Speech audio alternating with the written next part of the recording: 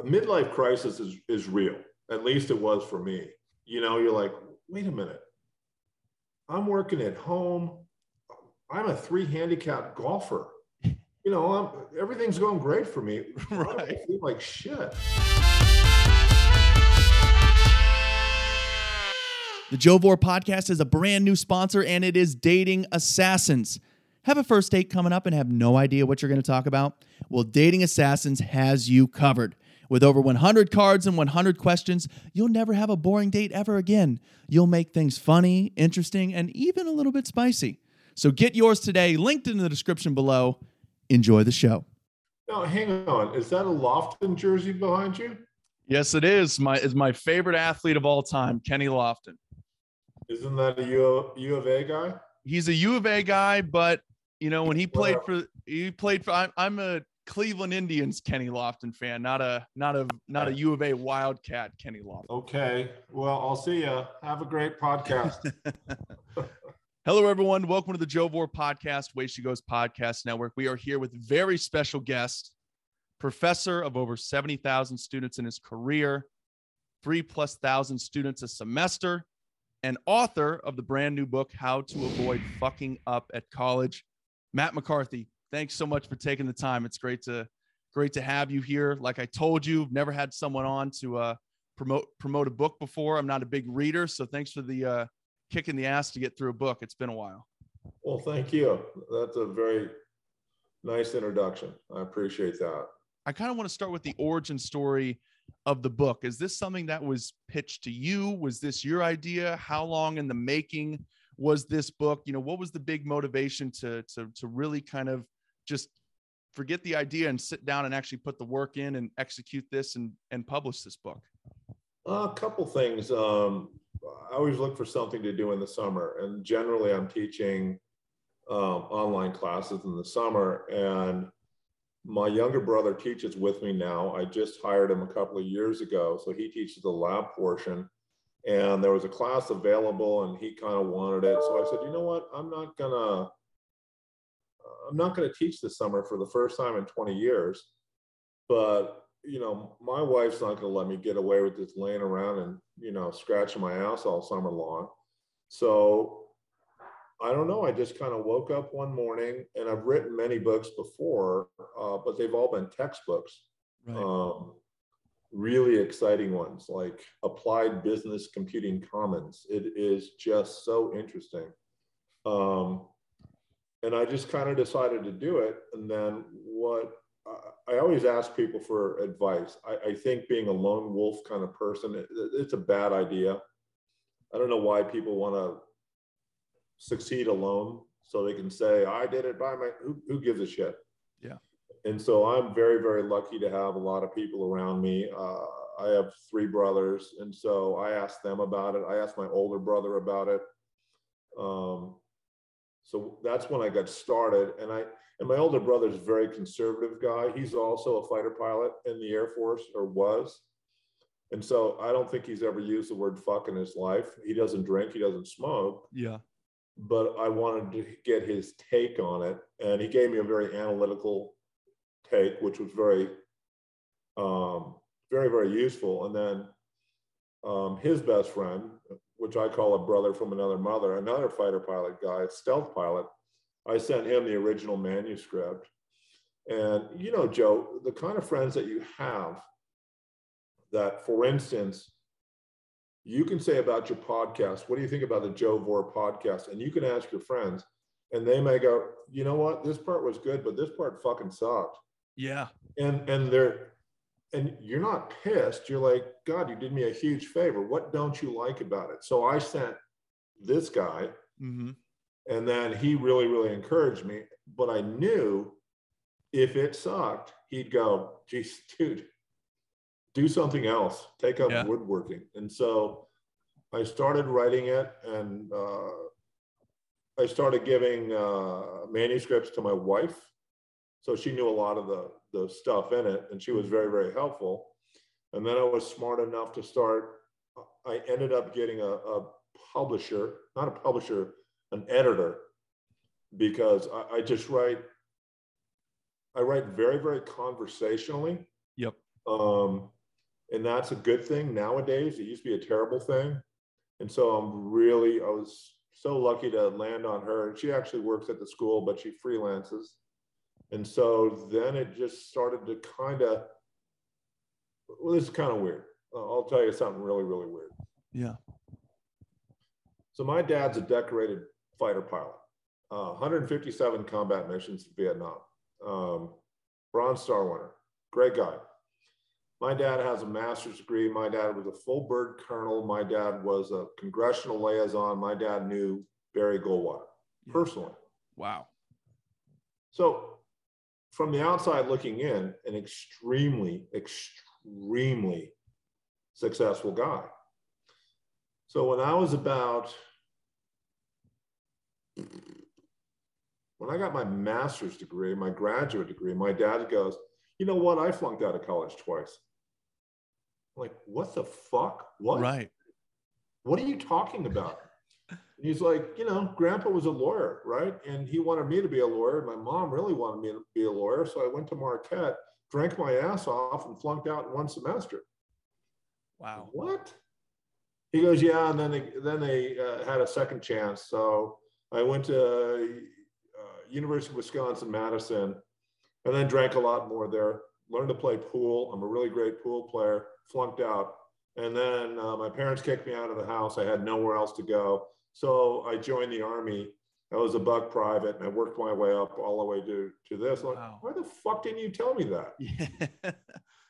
So that was a weird thing. And so what he said was, I thought you would think it was okay. Yeah, great point. I'm still not jumping. So he goes, I wasn't jumping up and down when you screwed up in college. And so people ask me all the time, do you resent your dad and your parents really for basically saying, you're done, dude. You're 19 years old, you're 20, get the fuck out, get out. And I'm like, no, that's what I would have done. And I think it was a very, very difficult parenting advice for them. And so now that I've been in university for almost 20 years, I think it's okay for me to tell that story, because I thought about it when I first started, but I understood what my dad had said, like, look, it's not okay. Right. I'm not a redemption story in any way, shape, or form. And I think when I start the book, I've lost tens of thousands of dollars and jobs and busted my ass and washed dishes, had jobs I didn't want. It sucks. So yeah. I never said that until now when I'm a much older person. Right. And I want to give people some stats here that I think are mentioned in the forward, just to give, just really kind of let, what the stats are out there with people dropping out. So we have over 1 million dropouts a year. If you're going for a 4-year degree, chances are somewhere along the way, it's going to be a 40% dropout rate. A third of those people are out before their sophomore year. And as you kind of alluded to earlier, and we're going to get into now, you were almost a statistic twice. You're in, you're out, you're working, you decide to go back. That goes on for a little bit, but it's too much. You don't, you're back out again. And then however you do it. And I'm so interested to figure this out. You become a successful, you're working with Fortune 500 companies. You have contracts building their databases, unbreakable databases, so much so that you have these contracts, but you were bored out of your mind waiting around for them to break down. They never did. And you get the bug to go back and finish your degree. And I think, now correct me anywhere along here, but I think you said in 354 days, you had acquired your business degree and then your master's degree. And then you were like, I'm not done. I'm going to go figure out when I can get in and apply to be, to get my PhD. You have all this going on and you get there, you're riding high. And then they basically say that you can't even apply. We're not looking for this or whatever you were at the time. That's right. So you get your pretty woman rant together, ready to go. And you call up the dean and you basically get handcuffed and frozen because it didn't go to a receptionist. He answered the phone. You're like, oh shit, I can't believe this guy just answered the phone. You explained what's going on, and he also threw you off again because he was so engaging and nice and really actually listened to you. And then so he sends you over to a head of a department that you felt that, you know, one day you would like to work for and teach for. That guy is so impressed and again so nice and engaging with you that he's like, well, can you grab lunch tomorrow at this deli? You say yes. And by the end of that day, you got a full-time gig in that department. That one day becomes 2 day, and we're here 2 decades plus later or whatever it's been. That's an insane timeline. Like when all of that, it had to have happened so fast when you look back on that. It did. Just kind of take me through what it was like living that. Well, it was weird because I'd already dropped out. I'd already been kicked out. And so that was a burr in my saddle and a big fail for me, especially being the only one in my family of 6 kids that had flunked out. And so I did want to go back and I declared a major, but the problem is when I went back to ASU, I dug my heels in and I just picked away at it for, 9 hours, 12 hours here and there. And back in the day, they just really didn't have night classes. I was a full-time grease monkey dude. And so eventually I kind of gave up. But what happened was when I'd given up, I had about 85 hours amassed. So to get a college degree, you need 120. Right. And so this lady I know who I really, really respected, and so this is back in the super early 80s, she goes, I'm going to the University of Phoenix. I'm like, I've never heard of that. Or I guess I have. It's a diploma mill, right? I have a laser printer. I can just print one of those degrees up. And she goes, no, it's not. And so I got into that and it was insanely expensive.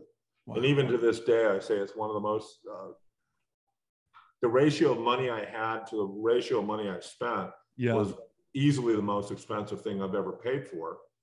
And I was like 24 years old and the next youngest person was 40 and everyone there was like in a cohort. So their company was paying for it, but I was paying for mine. So the first insane piece of luck is the people in my group took me under their wing and I worked my ass off. But here's what happened. So I end up going to the University of Phoenix and I sit down with them and they say, yeah, you'll have a degree in 14 months. I'm like, fuck yeah, I'm in. Let's do this. Went to the school, very impressed with it, very happy with it. Finish, put my cap and robe on, and want to graduate with my group members. Yeah. Wait a month and I don't see my diploma. And I'm like, that's weird. I don't really care. I did well and now I have a 3.8 GPA, but I still don't see it. So I eventually call them up and they're like, oh, you didn't graduate. Like, what are you talking about? Oh, you're 19 hours short. What are you talking about? The guy I sat down with 14, 16 months ago told me I'd have to complete this and I'd be done. You're 19 hours short. What kind of hours? Lower division elective credits. Oh my God. So you're telling me that I can go to Scottsdale Community College and take 19 hours of tennis in one semester and you'll give me the degree that I should rightfully already have? So I was really, really pissed off. Yeah. So one of the things that they did at the University of Phoenix is they had something called experiential credit. And it was the hardest class you take there by far. 6 weeks, it's intensive. Mm-hmm. Basically what they do is pick college classes that you think you already can pass and write a paper about it. And you have to learn this really weird way to write papers. It's called the Kolb model. It's very weird and circular. And so when I did that, I wrote 5 papers during that 6 weeks and I picked up 15 hours of credit. So I went back to the University of Phoenix, fast forward to being pissed off. Mm-hmm. And now it's 5 years go by since I thought I should have had my degree. So I'm like, fuck it. I'll go talk to these guys and I'll write papers. So I go to this coffee shop and I bust out this paper in 2 days about parenting. So there's a class on parenting at the University of Missouri or whatever. Yeah. Bring it back. And so someone evaluates it. The first time they evaluated it, it took 6 weeks. 5 years later, now it takes 2 days. 2 days later, the guy comes back and goes, this is a great paper about parenting. This person obviously knows what they're talking about. They hit every whatever. However, we're not going to give them credit for it because their child is only 5 years old. And I'm just like, fuck you. Yeah. Fuck your university. You guys suck. I will never be back the rest of my life. And I was so angry. In the meantime, I ended up getting a job for a bank. Just a stupid job, like answering phones, what's my balance, stuff like that. And it was just, I kind of moved up, learned how to use a database, and kind of put myself in a great position at the bank.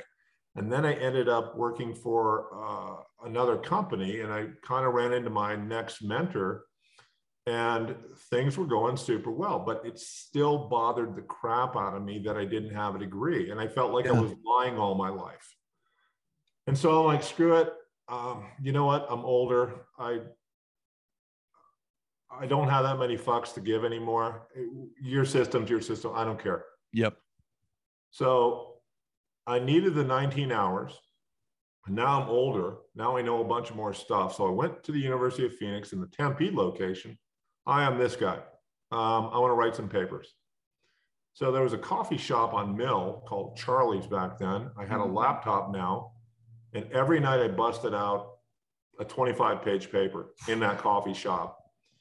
And 5 days later, I show back up to their office in Tempe and like, here's 5 papers. Evaluate them. Now the evaluation process is 1 day. Yeah. The next day I go back, all 5 papers get me 3 hours of credit. So now I've picked up 15 hours in a week. Yeah. Like happy for me. And so I said, hey, listen, I'm kind of a ask for forgiveness guy, not an ask for permission kind of guy. Would you do me a big favor? You know that database paper I wrote for you?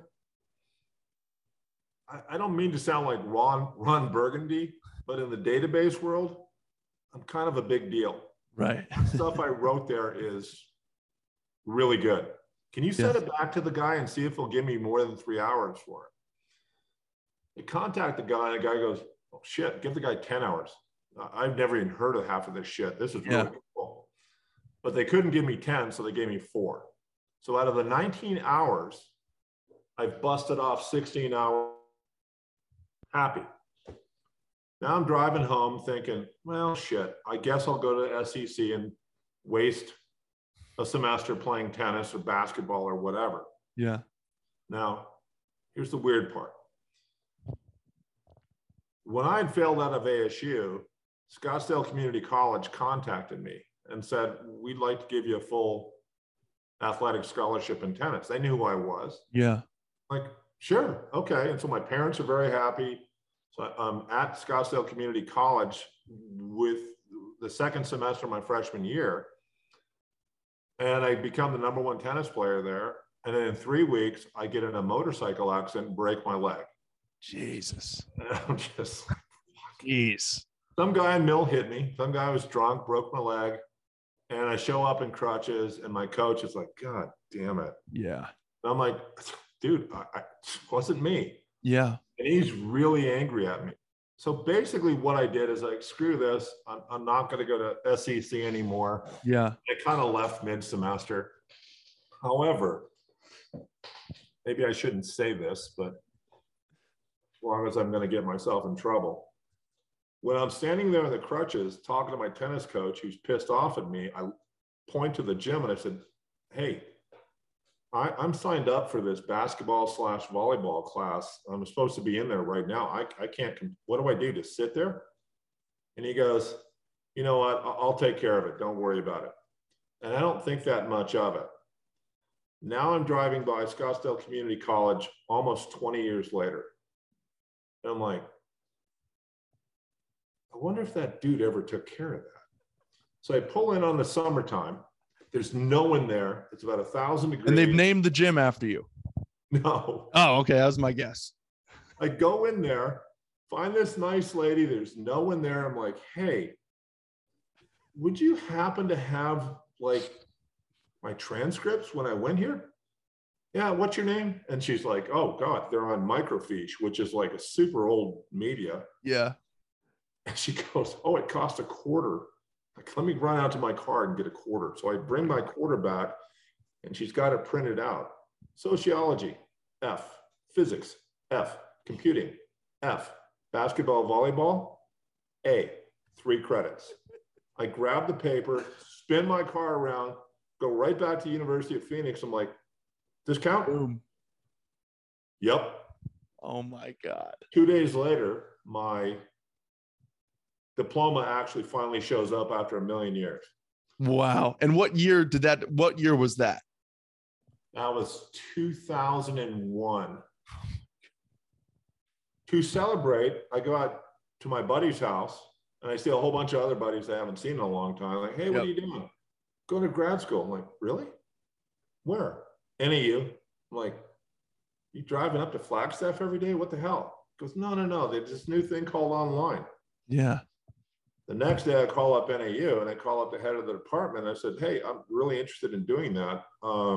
Like to meet you. You know, if it doesn't work out, I'm bringing my mountain bike anyway. I'll just mountain bike Schultz Path. I don't care.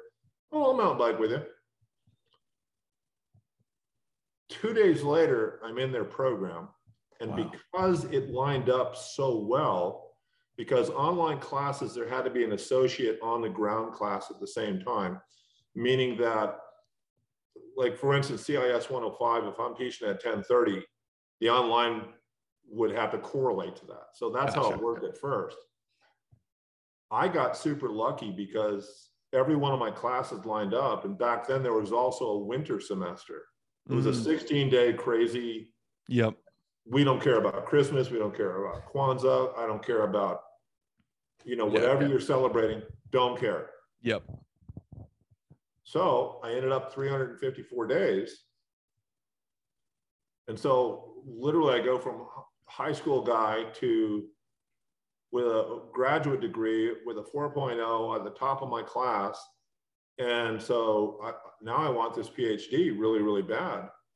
And I'm like, and as you kind of mentioned, my job was sitting around scratching my nuts all day because I already built everything for this giant company. Right. It just, but they're like, look, that guy can't go anywhere. We can't have him go take contracts at other Fortune 500 companies. We need that guy who need to build something else. Right. Or if it breaks.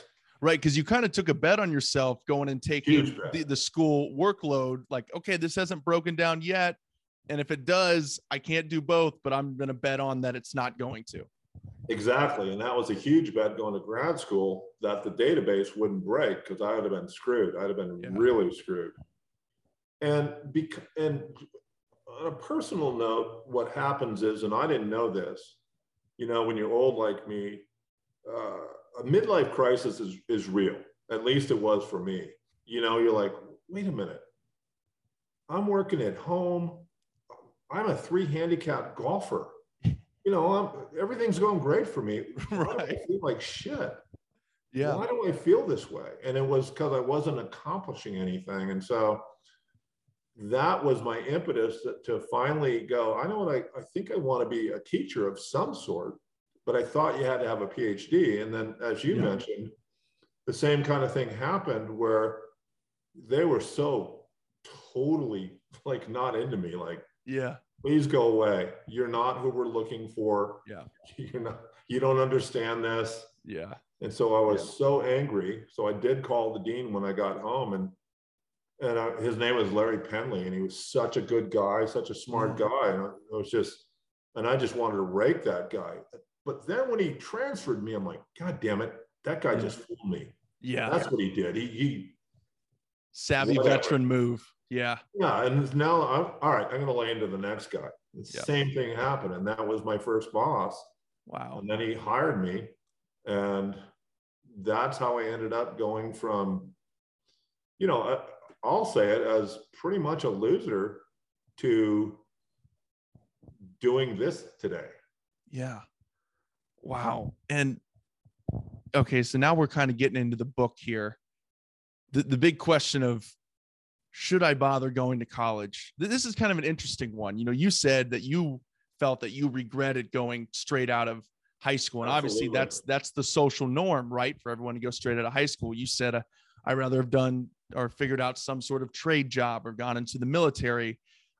And you also talk about in the book, the importance of evaluating. I don't know if you can really do it yourself. I don't think immature people could have a real maturity self-evaluation, but maybe your parents can or other people. But even for the people that are ready to go to college straight out of high school at 18, do you think 18 and that time, do you think that is the best time to go to college? Joe, that's such a really good and thoughtful question. It really is, because I was pretty much a knucklehead at 18. The high school I went to was so friggin' easy. So all I did is run around the high school, and I still got A's and B's. But I know that I wish that and by the way, I hope none of your listeners think I'm playing a victim card. If there's a victim in this, it's me. I'm not the victim. I'm the person that caused all this. So at 18 years old, I'm like, I guess I'm going to go to college, but hindsight truly is 2020. And I sit there like, I probably should have joined. For me, it would have been the Coast Guard, because I just thought, God, that'd be cool to be on the Oregon coast saving fishermen or doing that kind of stuff. And so I didn't even know how the GI Bill worked.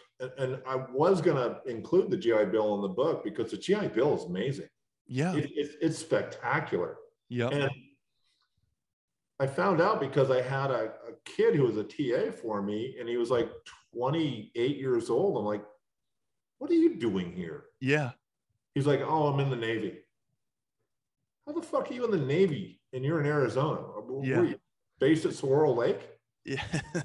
So he goes, I'm on the GI Bill, you knucklehead. And I said, explain that to me. And he goes, all right, I joined the Navy. You go to Biloxi, you go to the Great Lakes, and then you either go here or San Diego. And I was in for 4 years, and then you have a decision to make. Do you want to stay in the Navy full time, or do you want to be in the Navy Guard? And he goes, I'm in the Navy Guard. So once a weekend, I go back to San Diego and I do Navy stuff. Yeah. Then what's the GI Bill? Do they kind of augment you? No, they pay everything. Yeah. Like, shut up. He goes, whatever you want. He goes, he said, Cal Berkeley is the most expensive public university in the country. Yeah. He goes, so I can go to Berkeley if I want. They'll house me. They'll feed me for 4 full years. And I was just like, what? Like, once I heard that, and that kind of came into my head in the book, I'm like, had I known that, I'm like, because I thought, like, if you didn't go to college, that was it. That was your choice in life, and there was no going back. And the other thing is like, well, what happens if I'm 22 or 26 and I get married, or, I have a partner or something like that? Yeah. I have a full-time job. How does that even work? And so it's almost a fear, like, oh, okay, I'll go. Because I am smart enough to know that option won't come up for me in later life. Yep. So I really encourage people, think about not going. Yeah. It's not like it used to be. So and kind of going off of that and kind of nicely kind of segue us in the next thing, and we've already talked about it, is community college. One of the chapters in the book, does community college suck? And I think, again, there's that weird, it shouldn't be there, but we both know it is. There's that weird, sort of, could stigma. Be a shame factor, stigma or whatever, because, it's just like, as a kid, it's just like, oh, all my friends are going to Big State U or, prestigious Northeastern bullshit or whatever, whatever you said in the book. It's, and then, the parents, they're unfortunately, there's some parents out there too. The mom that's just like, absolutely, I want to be able to post my kid inside their dorm with their t-shirt on at their Big State University on Facebook with all the other moms. And they feel weird and they kind of, want to force their kid into doing it too.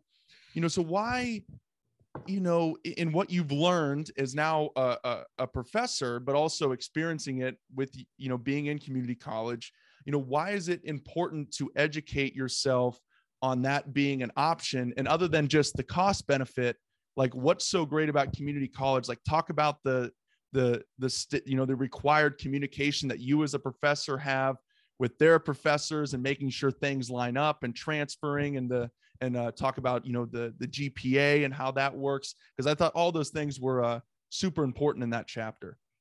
Yeah. It's weird the way I found out. I ended up getting put on a committee called ATF, and it's not alcohol, tobacco, and firearms. It's actually called the Articulation Task Force. And it was set up smartly by one of our governors at one point. And basically, when I first went to community college, there was no equivalent way to go to ASU. Yeah. You could bring some of your credits, and for 2 years, you basically pick up 60 hours. But if you ended up at some big state U, well, we'll give you 32 of it. Yeah. You're like, shit. Yeah. So Arizona was really smart, and a lot of states were really smart. Like, no. 1 in 200 classes are fairly equivalent to each other. So when I go to ATF, I think the first meeting I had was in Tucson, but I've been all over the state. Community college you've never heard of, Dene Community College, which is, Dene is the people in Navajo. Really cool little community college. Yeah. And I meet all of my colleagues live. And so I was asking the guy that I went with, like, what are we doing here? He goes, all we're trying to do is figure out what you're teaching and what they're teaching. They have different issues than you do. Yeah. Like they have a lot more adult learners than you do. So some people come in, I just want to know Excel. Right. But if your class is within 80% if your syllabus is within 80% of theirs, now the law, it's legislated that if you come out of Dene, Mojave, Pima, Scottsdale Community, PV, if they're equivalent, there is no question asked. You will get that 3 hours. Yeah. Then they went a step further and they said, okay, what if you want to be a declared business major and you want to go to Scottsdale Community College because it's going to cost literally 70% cheaper, maybe more. Yeah. Okay, then we have a program for you. It's called an A-bus. A is the associate degree, bus means business. So they give you a major map and go, look, where do you think you're going to go after this? Oh, I don't know, NAU. Perfect. Take these classes. And when you pass all of these classes, bring this to NAU and you are officially a junior. And you are officially admitted into their business school, whether it's the Carey School, the Eller School. Yeah. And you're like, and so when I started to learn that, I think my decision coming out of, I was offered the tennis scholarship right out of high school. And I was just like, I'm a moron. Yeah. Had I known about that, and it didn't exist then, but in a different time, had that happened, I'm like, I'm in. I'm going to Scottsdale Community College. I don't care about your guys' college experience. Have fun. Bye. Yeah. But it's not like it. But it's one of those things that's community colleges are amazing, and I really wanted to point out. So I've met so many community college colleagues.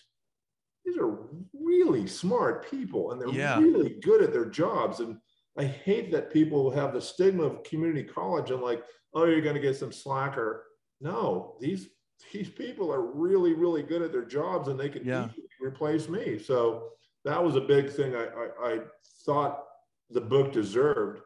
Not only should you go to college, but here's a choice. And as you rightfully pointed out, well, no kid of mine's going to go to Scottsdale Community College. Right. My kid went to Villanova. Who gives a shit? Yeah. What's the outcome when you get the degree? Exactly. It really is. It's the outcome overall. 100%. And when you mentioned a major there, here's another thing that kind of people from the outside say, and something that I really didn't look at another way until you mentioned it in the book.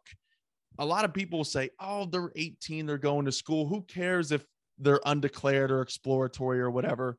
You seem to be really stern on the key. Like, it is very important, and you're going to set yourself back, especially if you're if you end up switching schools altogether. within the same university, business school to engineering or whatever, to have your major declared before your first semester. Most people say, oh, they'll figure it out. They're 18, whatever. Just talk about how quick it is, how quick you can get behind. I was just going to pose a question to some of these faith groups I'm in. I was going to pose this question: which one do you think is more important, a super great start to a semester or a super great finish? And my answer is, it's a super great start. Yes. Have to get a great start. And so when it comes to declaring a major, I do point out, it's such a unfair question. Like, how the fuck should I know what I want to be the rest of my life? I have no idea. I don't know what I want to do next week. And you're asking me what I want to do the rest of my life. And worse than that, for me, I don't even know what my options are. Right. So when people come to college undeclared, and I guess it's a good idea, you can poke around, but you better figure it out pretty quick. And I think I pointed out my brother in the book, the Air Force pilot, literally, he knew what he wanted to do from the time that he knew my dad was an Air Force pilot. Like, I want to do that shit. That's cool. Look, jets, I'm going to do that. And he did. And so, but I wasn't that guy. And so I do see students. And so I'm not making this up. I'm relating stories that I hear from students all the time, because in my class, which is typically all first semester freshmen, right, I will run into, you know this, Joe. Yeah. The difference between a freshman and a sophomore is light years. Oh my gosh. Yeah. I don't even know what happens over the summer. Like, what happened to you? Wow, you all grown up now. And then the difference between a junior and a sophomore is the same. Yep. And so it's easy for me to pick those people out of my class when you're seeing someone like, you're a junior, aren't you? Like, yeah. What are you doing here? I picked, medieval, blah, blah, blah, blah, exploratory. And you're like, yeah. And so for me, it's what's been relayed to me. Like, God, that was a shitty pick. Yeah. Or it's not a shitty pick, but they get into it and they see what it really is. Like, let me get myself into really big trouble here. I know a girl up here in the gorge, spectacular kid. Yep. Obama scholarships, great kid. Wants to be an environmental attorney. And I know some environmental attorneys. And I'm so want her to talk to these people. Like, it's not what you think it is. What do you mean? I want to save the environment. I do too.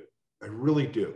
I want to have a solar-powered, self-driving RV to go anywhere. Yeah. I want that. But what you're signing up for is not what you think it is. Because if you talk to an environmental attorney, they'll go, oh shit, all I do is help big companies like Walmart avoid fines. I'm not making a difference.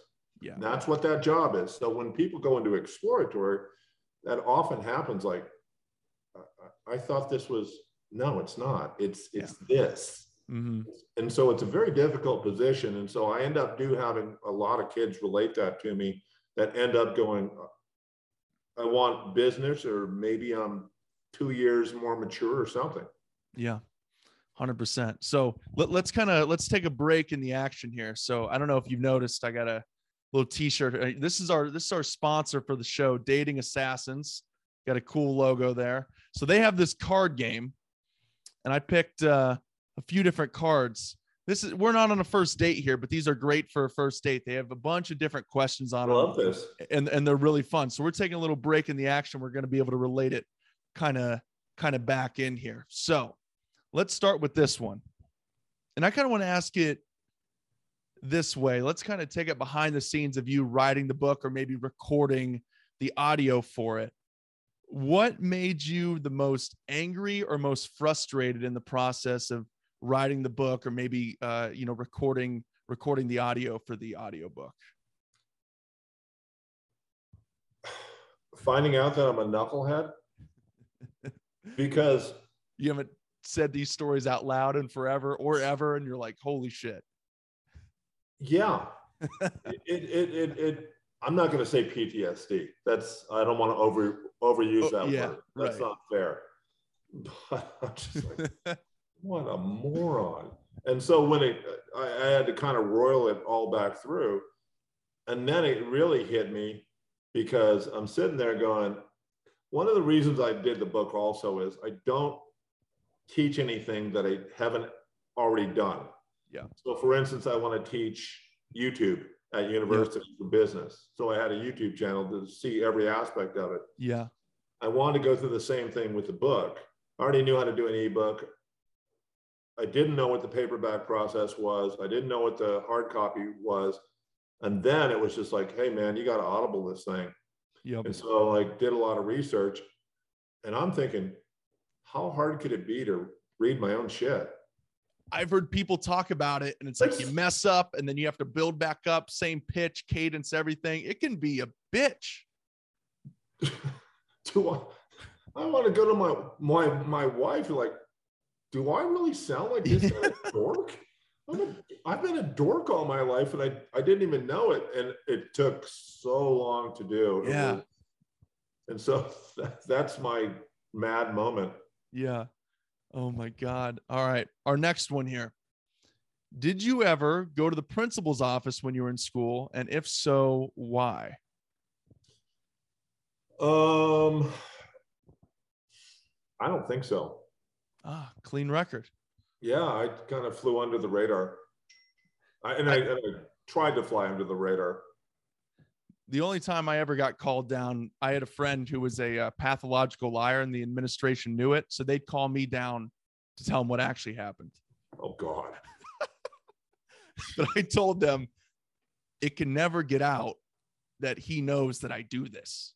You can't do that to me. So, we survived the 4 years of high school. It was mainly when we were freshmen a couple times, but Joseph War, professional witness. I thought I was going to have to go into witness protection if it got out. Love it.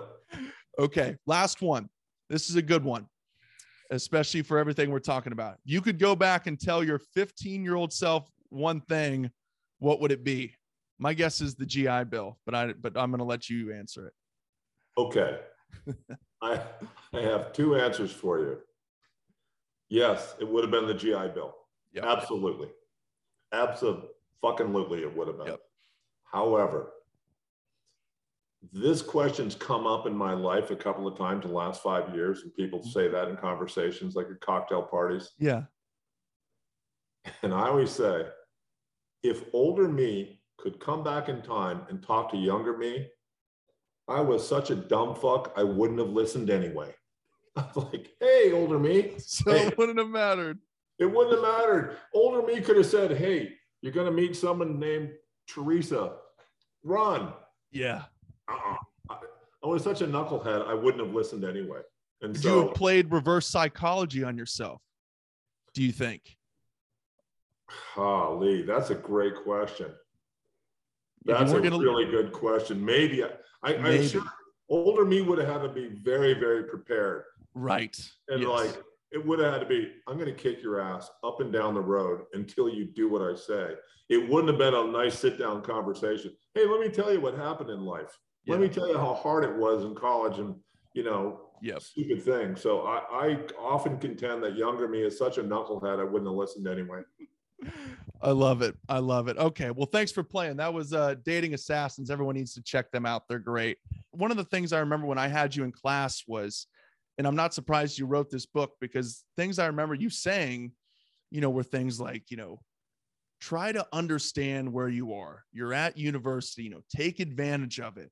And you're in front of all of us in, this could be our very first college class ever. A lot of us. Right.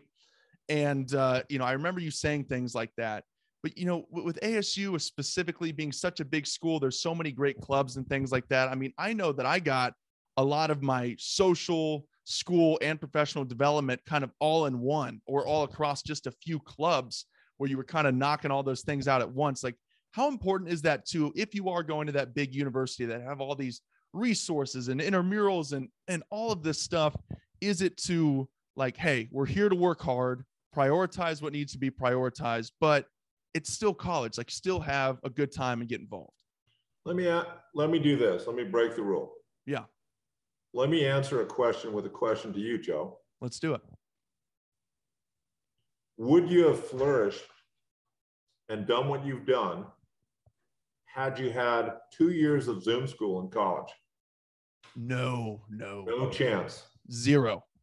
Because the affinity learning is not there. Yeah. The clubs, the associations, all of that stuff is probably way more valuable. Yeah. Nobody shows up to art school who isn't talented. They're all talented. Yeah. You go to art school to see what other people are doing.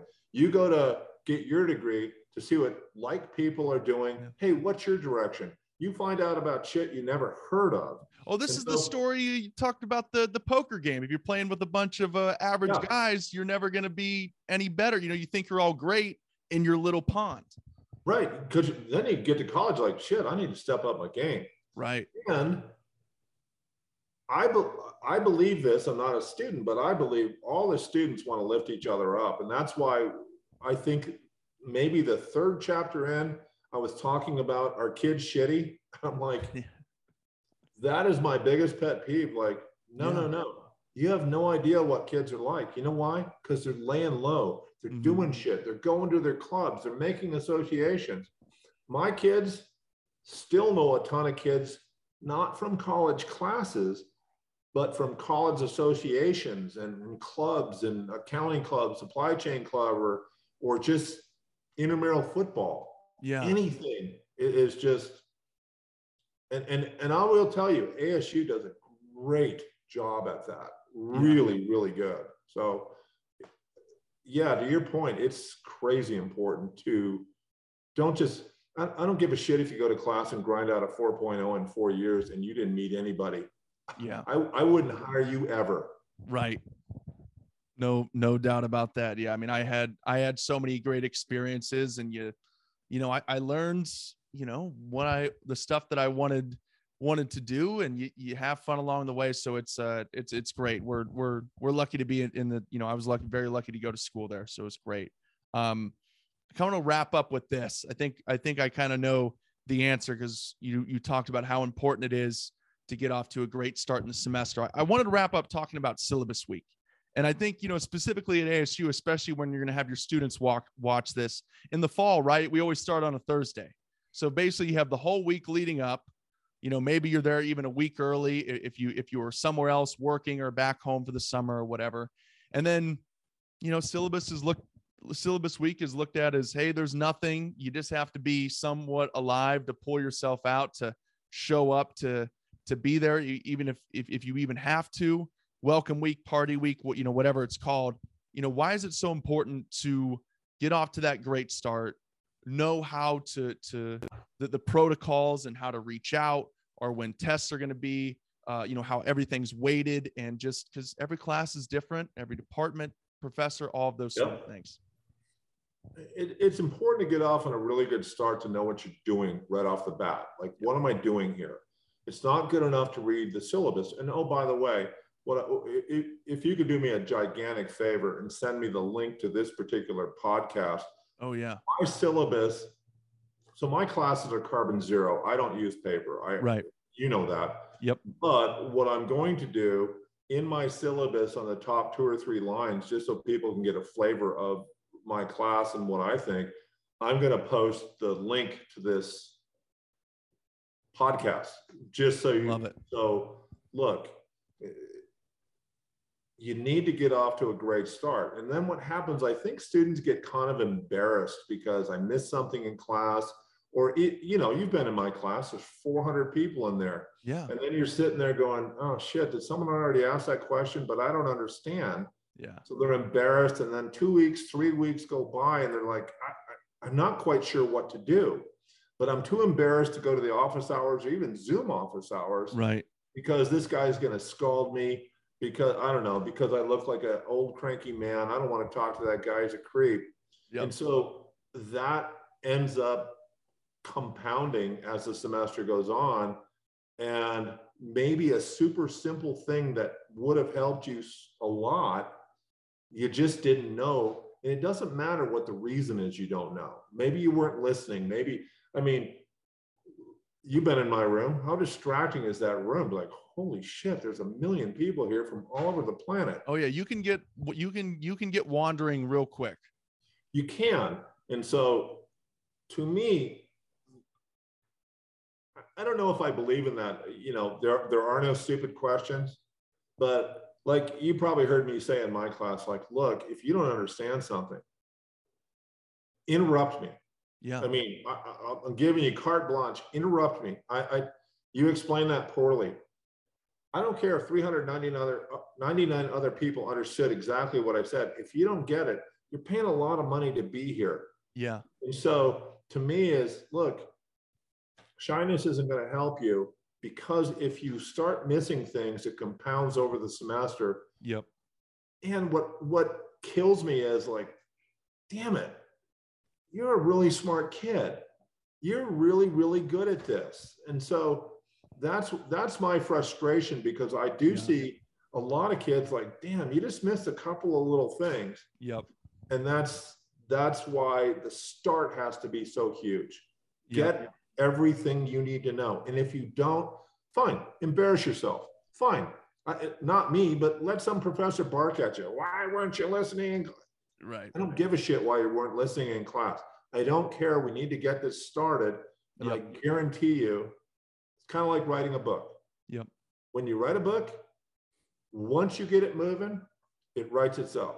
Yeah. So in a semester, once you have everything you know, and you can attest to this, once you know that, I'll bet you've taken classes that have been really, really hard. Yep. They didn't seem so because you were locked in. So that's my long answer. Yeah, breaking in and getting started in anything, I'm a big organizer. Like I can be, as I got older, I started taking more and more online classes, mainly because I was able to travel, get them out for the job that I had.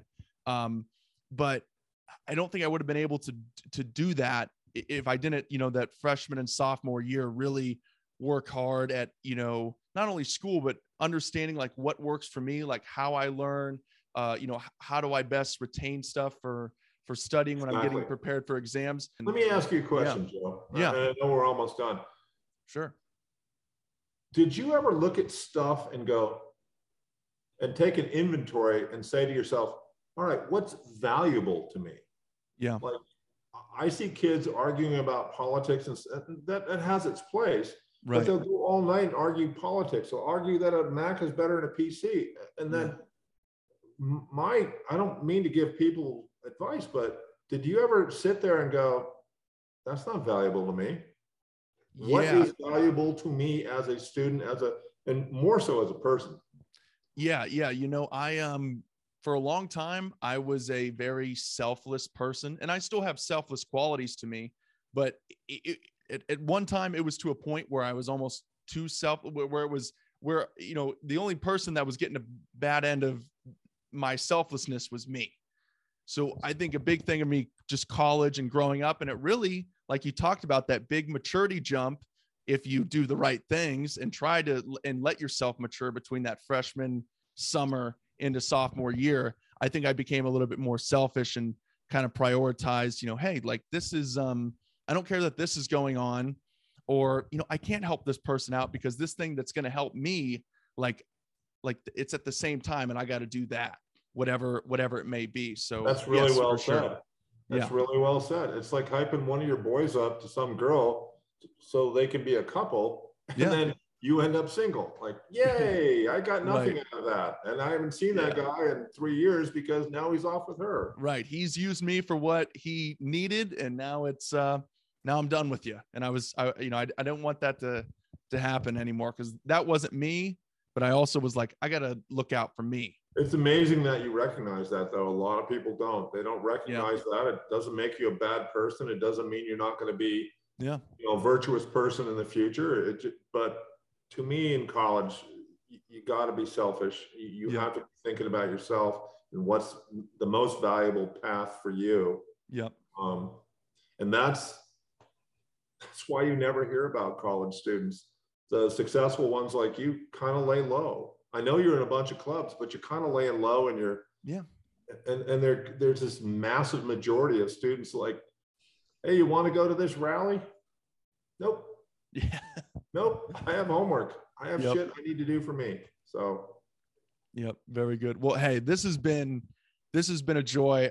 I'm so glad that you reached out to me to come on. I really enjoyed listening to the book. Again, this is something that I think would have been great for me coming into college, and then for the people that aren't in college yet, it's going to be great for them. It's going to be great for parents. So, thank you. So yeah, I'm pumped for people to check out this podcast, to check out your book, and yeah, just can't thank you enough. It was real fun to listen to. Well, thank you, Joe. I appreciate it a lot. Hopefully we'll see each other live and in person, maybe this fall, or I don't know if you're around. I'll make you a deal. I'll stop in if you can possibly get me a paperback signed copy of the book, if we can work that out. And a McCarthy Surfboards hoodie. We'll put it over Kenny Lofton, so no more Wildcats on the podcast. I'd be happy to do that. I'm looking forward to staying in touch, and thank you for having me. I really, really appreciate it in a big way.